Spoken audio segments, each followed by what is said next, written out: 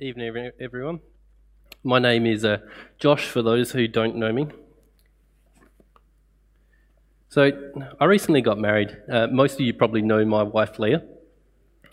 I've learned a lot in the 10 months that we've been married. For example, I've learned that if I leave the dishes long enough, they magically disappear. Or I've learned that there is no such thing as too many indoor plants. In particular, though, I've learned that the answer is ice cream. If you're not feeling well, if you had a tough day, or if it rained on dry washing, the answer is ice cream. Now, truth be told, I'm actually not having a go at Leah, because ice cream is the answer, is a running joke between us. I do want to ask you, though, where do you turn when things aren't good? When you can't see a way out of what's going on, where do you turn? When you're surrounded by difficult circumstances, where do you turn? Let me phrase it this way. Despite our circumstances, how are we to live? I want to put it to you that the answer is looking upwards with God as our joy and our strength. Tonight we'll be looking at Habakkuk chapter 3, so why don't you turn with me there now? If you don't have a Bible, there should be one in the seat in front of you. I want to give us a bit of an overview of this passage before we dive in. When we read the passage earlier, thanks Abby for stumbling through those lovely names, I'm sure the part that caught your attention was right at the end, where Habakkuk declares his joy and strength comes from God. But before we get to that bit, I want to look through the rest of the chapter with you. So 2 weeks ago we had Ollie speak to us on verses 1 and 2, Habakkuk's plea to God for a revival. Now tonight, let's start by looking at verses 3 to 15. In verses 3 to 15, Habakkuk is recounting the exit of the Israelites from Egypt under the command of Moses, with God's presence going with them and his acts of strength going before. Habakkuk is remembering the deliverance that God gave his people. But rewind a step further. Why did the Israelites need to leave Egypt? I mean, we know the Egyptians were an oppressive nation who had enslaved the Israelites. But why is the exodus of the Israelites relevant to Habakkuk? Or even better, why is it relevant to us today? Let's look at Habakkuk's recount of the events and we'll start to get a clear picture of what's going on. Let's first look at the presence of God with his people during their exit from Egypt. Read verse 3 and 4 with me. God came from Teman, and the Holy One from Mount Paran. His splendour covered the heavens, and the earth was full of his praise. His brightness was like the light. Rays flashed from his hand, and there he veiled his power. What's described here isn't the only time in the Bible that this event is referred to. It's actually a reference to God giving the Israelites 10 commandments. Let me paraphrase a chain of events for you. The nation of Israel leaves Egypt. 3 months after leaving, Moses goes up Mount Sinai to receive God's instruction, and God comes down on Mount Sinai in the form of fire, lightning, and smoke. What follows from there is the giving of the 10 commandments through Moses to the people of Israel. But why is Habakkuk talking about this now? Why are we looking at it? I think what's significant to Habakkuk is that God was present. He was present in a physical, tangible way in the form of fire. God's presence with the Israelites is a reminder to his people that he was there with them. God came down in power and glory, and this account had been passed down through the generations. Verse 2 of chapter 3, I have heard the report of you, and your work, O Lord, do I fear. Habakkuk knew that the God who descended on Mount Sinai was the same God that he served, that the people of Israel were God's chosen people, and that God's presence was extended to him as a descendant of Israel. So if God was present, what was his presence signifying? Why did God need to be there? What was the aim of God's intervention on behalf of the Israelites? Look with me in chapter 3, verse 13. You went out for the salvation of your people, for the salvation of your anointed. You crushed the head of the house of the wicked, laying him bare from thigh to neck. What we see here is the intent of God. We see that God went out for the salvation of his people. His intent is to go before the Israelites, to provide salvation in the physical sense of delivering his people from the hand of enemies in battle. Once again, if we turn back to what the Israelites were experiencing, why was this necessary? So the Israelites have left Egypt under God's guidance and are led to the land God had promised them upon the exit of Egypt, the land of Canaan. Problem is that there were people already living in the land, Canaanites. And naturally, the Canaanites didn't want to just give the Israelites their homeland. Despite God promising the land of Canaan to the Israelites, it didn't mean that the land would be vacant, ready for a new tenant. But what we see here is God's purpose for his dealings with Israel in the Old Testament, and it was ultimately for their salvation. Everything in the account of the exodus of the Israelites points toward the intervention of God for the better of his people.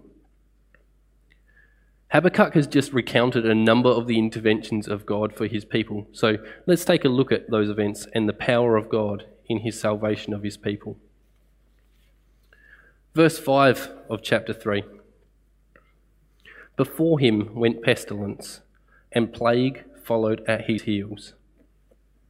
Such a simple sentence, and it's so easy to miss what that's actually talking about. So easy to miss the true power that's conveyed. It's actually referring to the 10 plagues that inflicted the Egyptians right before the Israelites left Egypt for the promised land of Canaan. Why would God send plagues? Well, Pharaoh wouldn't allow the Israelites to leave Egypt. They were his slaves. He instructed that they were to remain his slaves. And so God sent these plagues with the instruction through Moses to let my people go. The list of plagues that God sent is pretty significant.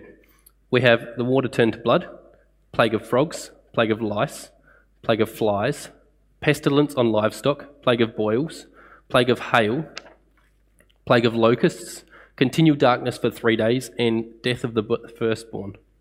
I actually have a vivid childhood memory of that last one, when I first learned about those plagues in particular, especially the death of the firstborn.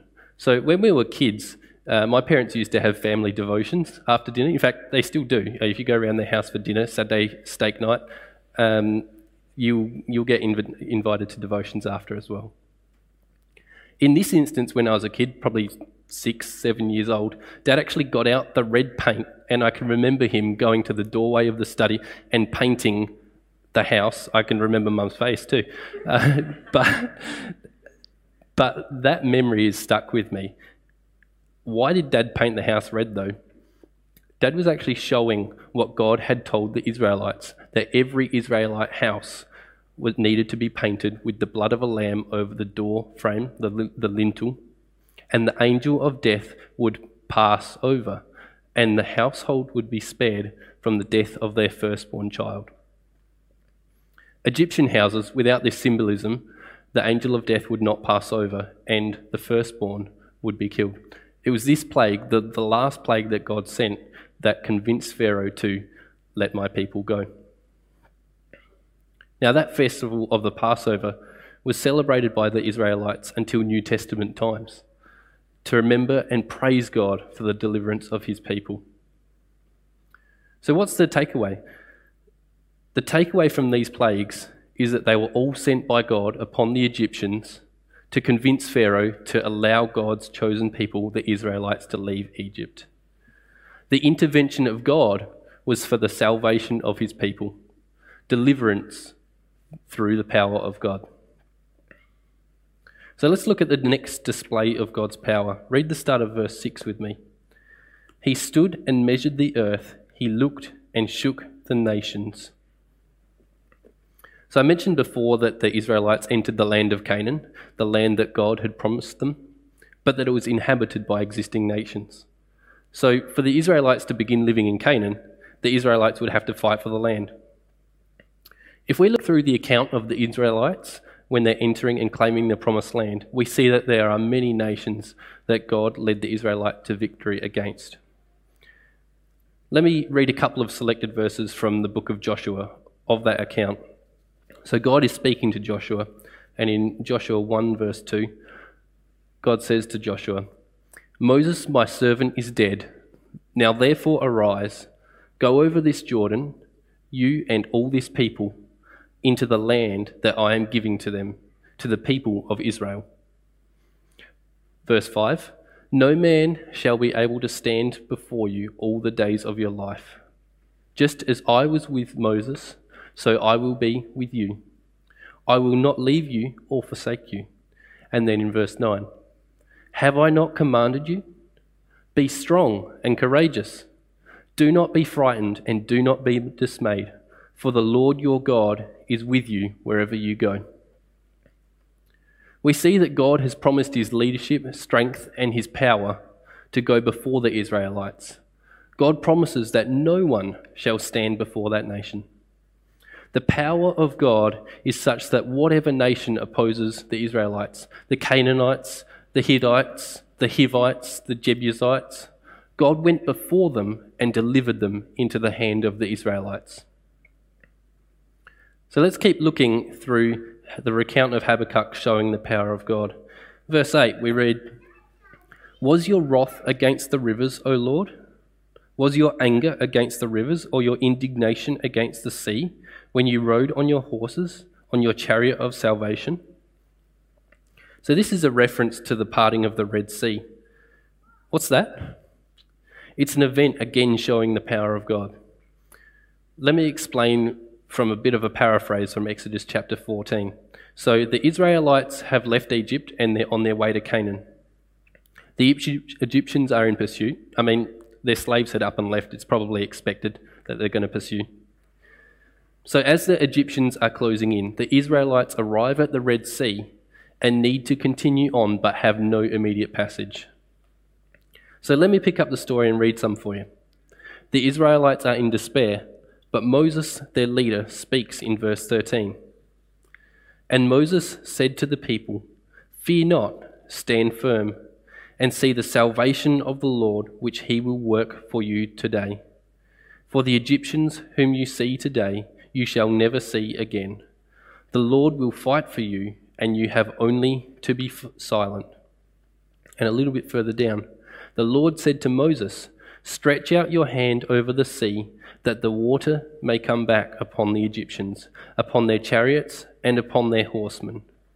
So Moses stretched out his hand over the sea, and the sea returned to its normal course when the morning appeared. And as the Egyptians fled into it, the Lord threw the Egyptians into the midst of the sea. The waters returned and covered the chariots and the horsemen of all the host of Pharaoh that had followed them into the sea. Not one of them remained.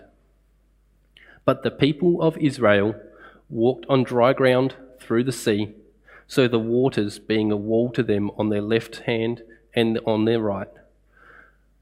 Continues on, "Thus the Lord saved Israel that day from the hand of the Egyptians, and Israel saw the Egyptians dead on the seashore. Israel saw the great power that the Lord used against the Egyptians. So the people feared the Lord, and they believed in the Lord and in his servant Moses." What a salvation! God's power is on display here, not just for the Israelites, but also for Habakkuk to recount and for you and I to marvel. Such a simple statement in Habakkuk's recount, but contains an amazing display of God's power and salvation for his people. Are you beginning to get the picture? Habakkuk is recounting the story of God's continual presence with the Israelites and his power being on display time and time again for the salvation of his people. So, where does Habakkuk's recount of the Exodus of Egypt end? Read verse 16 with me. "I hear, and my body trembles. My lips quiver at the sound. Rottenness enters into my bones, and my legs tremble beneath me. Yet I will quietly wait for the day of trouble to come upon people who invade us. Habakkuk has finished his account of the deliverance of the Israelites from the Egyptians, and now he's back in his own reality. He's once again reminded of the sound of the persecution that he's living in. We've heard in the few weeks previous that the Chaldeans are his oppressors. Habakkuk has a physical reaction to the oppression of his reality. How does he resolve himself, though? We just read it. Yet I will quietly wait for the day of trouble to come upon the people who invade us. What a statement of faith. How easy would it have been for Habakkuk to simply focus on his reality at the time? Instead, he looks to God for deliverance. I want to ask you, how often do we focus on the problem, what to do about it, and not on our God to deliver? I know I do. There's nothing I love more than to fix it. Ask my wife. Actually, no, don't, because she'll probably tell you about the time that I deliberately broke the handle off one of her dishes to fix it better, because I didn't believe that the handle would stay on when the dish was full of food. Or I'll buy something off Gumtree that's busted because it's a bargain and I'm going to fix it. What I really love, though, is fixing cars. I've owned a bunch of either old or rubbish cars. Or old and rubbish, actually. I even had my old classic car blow the head gasket the day before my wedding. Thanks, Carl, for stepping in at that time. It was meant to be the bridal car the very next day. I fixed that car since and sold it, but yet I keep driving old cars. I think part of it is because it's just so satisfying and self-gratifying to fix something. I have to be real with you, though. When it comes to a life situation, a tricky state of affairs, or something not going my way, I so often do the same thing. I try and fix it. I often try and fix it even before bringing the problem to God in prayer. I'd like to ask if you do the same. Is it your current job that's really making each day a struggle? Perhaps it's a tough relationship with your family, your friends, your partner. Perhaps it's a financial situation that's beating you down. Whatever it is, do you trust in God for his deliverance? Or do you try and fix it? Take a leaf out of Habakkuk's book. Yet I will quietly wait for the day of trouble to come upon the people who invade us. Man, I got to take that on board. He's waiting on God to fix it. I'd really encourage you too, to trust in the God who is infinitely more powerful than you and I, who has your best interests at heart. As Habakkuk recounted, God is able to intervene. God has intervened for his people, and he again can intervene for you. I want to move into Habakkuk's last part of Habakkuk's song.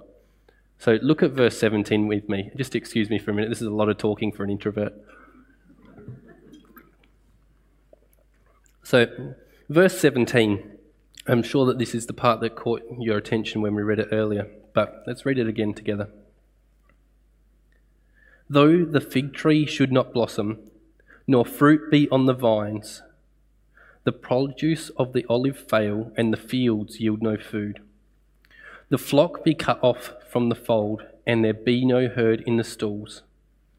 Yet I will rejoice in the Lord. I will take joy in the God of my salvation. God, the Lord, is my strength. He makes my feet like the deer's. He makes me tread on my high places. Did that get your attention? Though the fig tree should not blossom, though there be no fruit on the vine, though the olive tree produces no fruit, though the fields do not yield, though the flocks are cut off from the fold and there is no livestock in the stalls. Habakkuk doesn't make light of his situation. He describes a situation which is pretty dire, a severe famine, lack of livelihood. And in the verse before, he described the oppression under the Chaldeans. Habakkuk doesn't negate his situation, but instead he gives us a pattern, an example of looking through our situation to God who can save, the God who can deliver. Habakkuk doesn't get caught up in his miserable circumstances. He doesn't become angry. He doesn't curse God.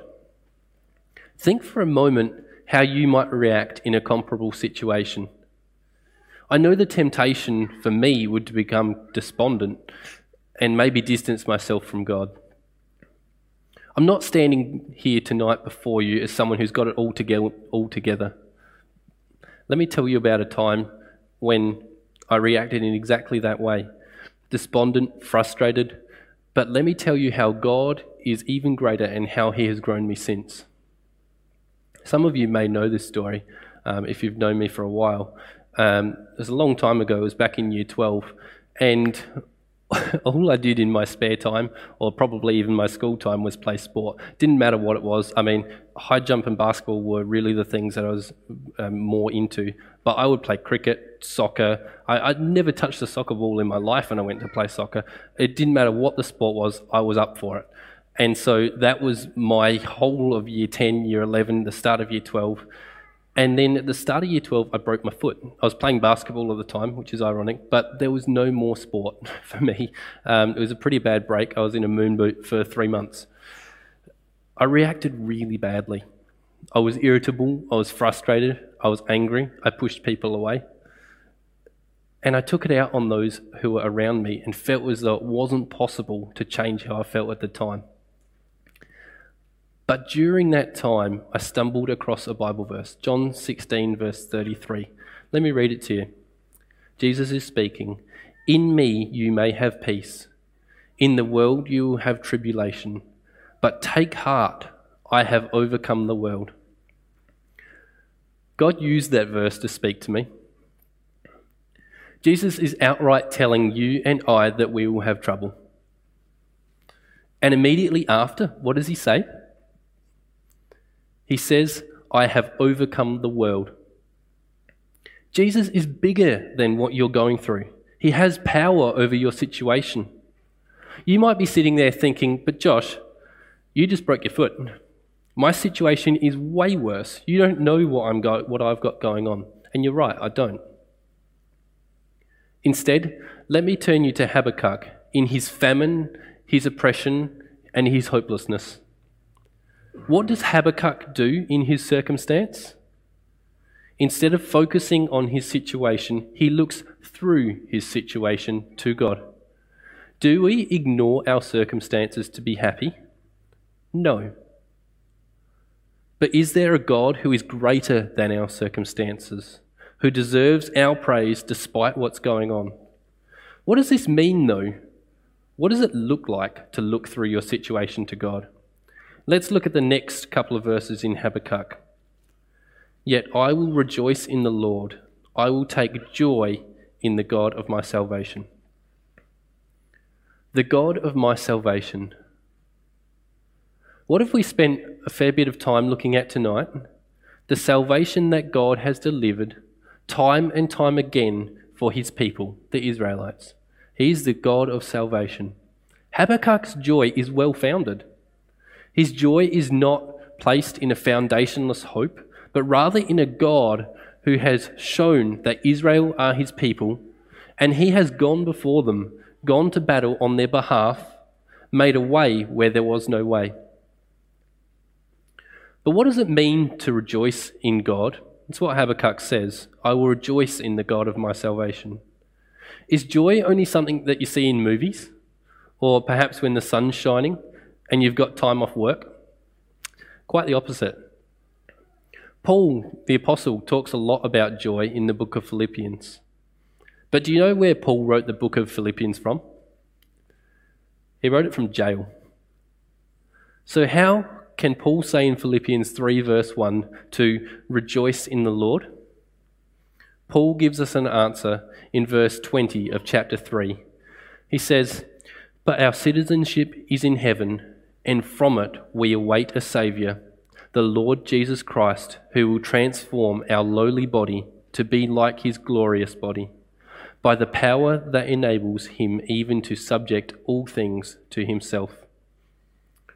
Like Habakkuk, Paul was able to rejoice because he was looking upwards out of his situation, from the jail he was in. He was rejoicing in the salvation promised to him by his God. Like Paul, like Habakkuk, we take joy by looking to the salvation our God has promised. For those who trust him and have accepted Jesus as their Saviour, we know that one day we will be lifted from our situation and we will be with God in heaven. Paul says our citizenship is in heaven. We belong with God. Our circumstances are temporary, and one day Jesus Christ will transform us to be like his glorious body. So the challenge is not to fix our situation, to escape from our circumstances that have us down. Instead, just like Habakkuk, just like Paul, we take the joy in the news that God is a God of salvation. We take hope in the transformation that awaits. We look forwards to our place in heaven. We look upwards to him and give thanks to the future salvation we have. I put it to you, with that perspective, troubles and struggles will be reframed. The promise of God's salvation lifts us above our circumstances. Look with me at verse 19. God, the Lord, is my strength. He makes my feet like the deer's. He makes me tread on my high places. Let me emphasize that. It says, God is my strength. Habakkuk doesn't say, God gives me strength. He says, God is his strength. Habakkuk recognizes that without God, he is nothing. He adds nothing of his own. But what does that actually mean? Let me read a little bit from Psalm 46. God is our refuge and our strength, a very present help in trouble. Therefore, we will not fear, though the earth gives way, though the mountains be moved into the heart of the sea, though its waters roar and foam, though the mountains tremble at its swelling. God's strength is knowledge that God is with us, a help in time of trouble, a refuge and a resolve, an ability to trust God and not fear. Habakkuk is able to move forward through the strength that God embodies with him. He makes no pretense of being able to soldier on himself. Habakkuk is joyous in the salvation that God gives, looking upwards out of his situation, trusting God for guidance. God is Habakkuk's strength in the face of the famine, the strength in the opposition he faces. So what do we learn from the last few verses? Habakkuk is surrendering himself to God and saying, God, you know my circumstances. You know my difficulties. But God, I trust you. I trust your continual presence is with me. I trust in the promise of your salvation. I look back to your display of power and salvation. And once again, God, I look to you for my deliverance. God, I look to you for my strength and guidance. God, I need you to lift me up. So, despite our circumstances, how are we to live? Once again, let me put it to you that you and I can have this attitude of looking upwards to God despite our circumstances. Look through your situation to God. Give glory to God in awe of his past deliverance and the salvation that Jesus freely offers to you and I. Rejoice in this salvation. Trust in his strength. Look forward to the future transformation to glory, the salvation that awaits. Will you join me in praying a statement of surrender? Pray with me now. God, we look to you. We look back to the salvation that you delivered for your people time and time again. God, we ask that you would grant us the ability to look upwards from our troubles and instead to rejoice in the salvation you give. Lord, we thank you for your strength in us that allows us to continue on.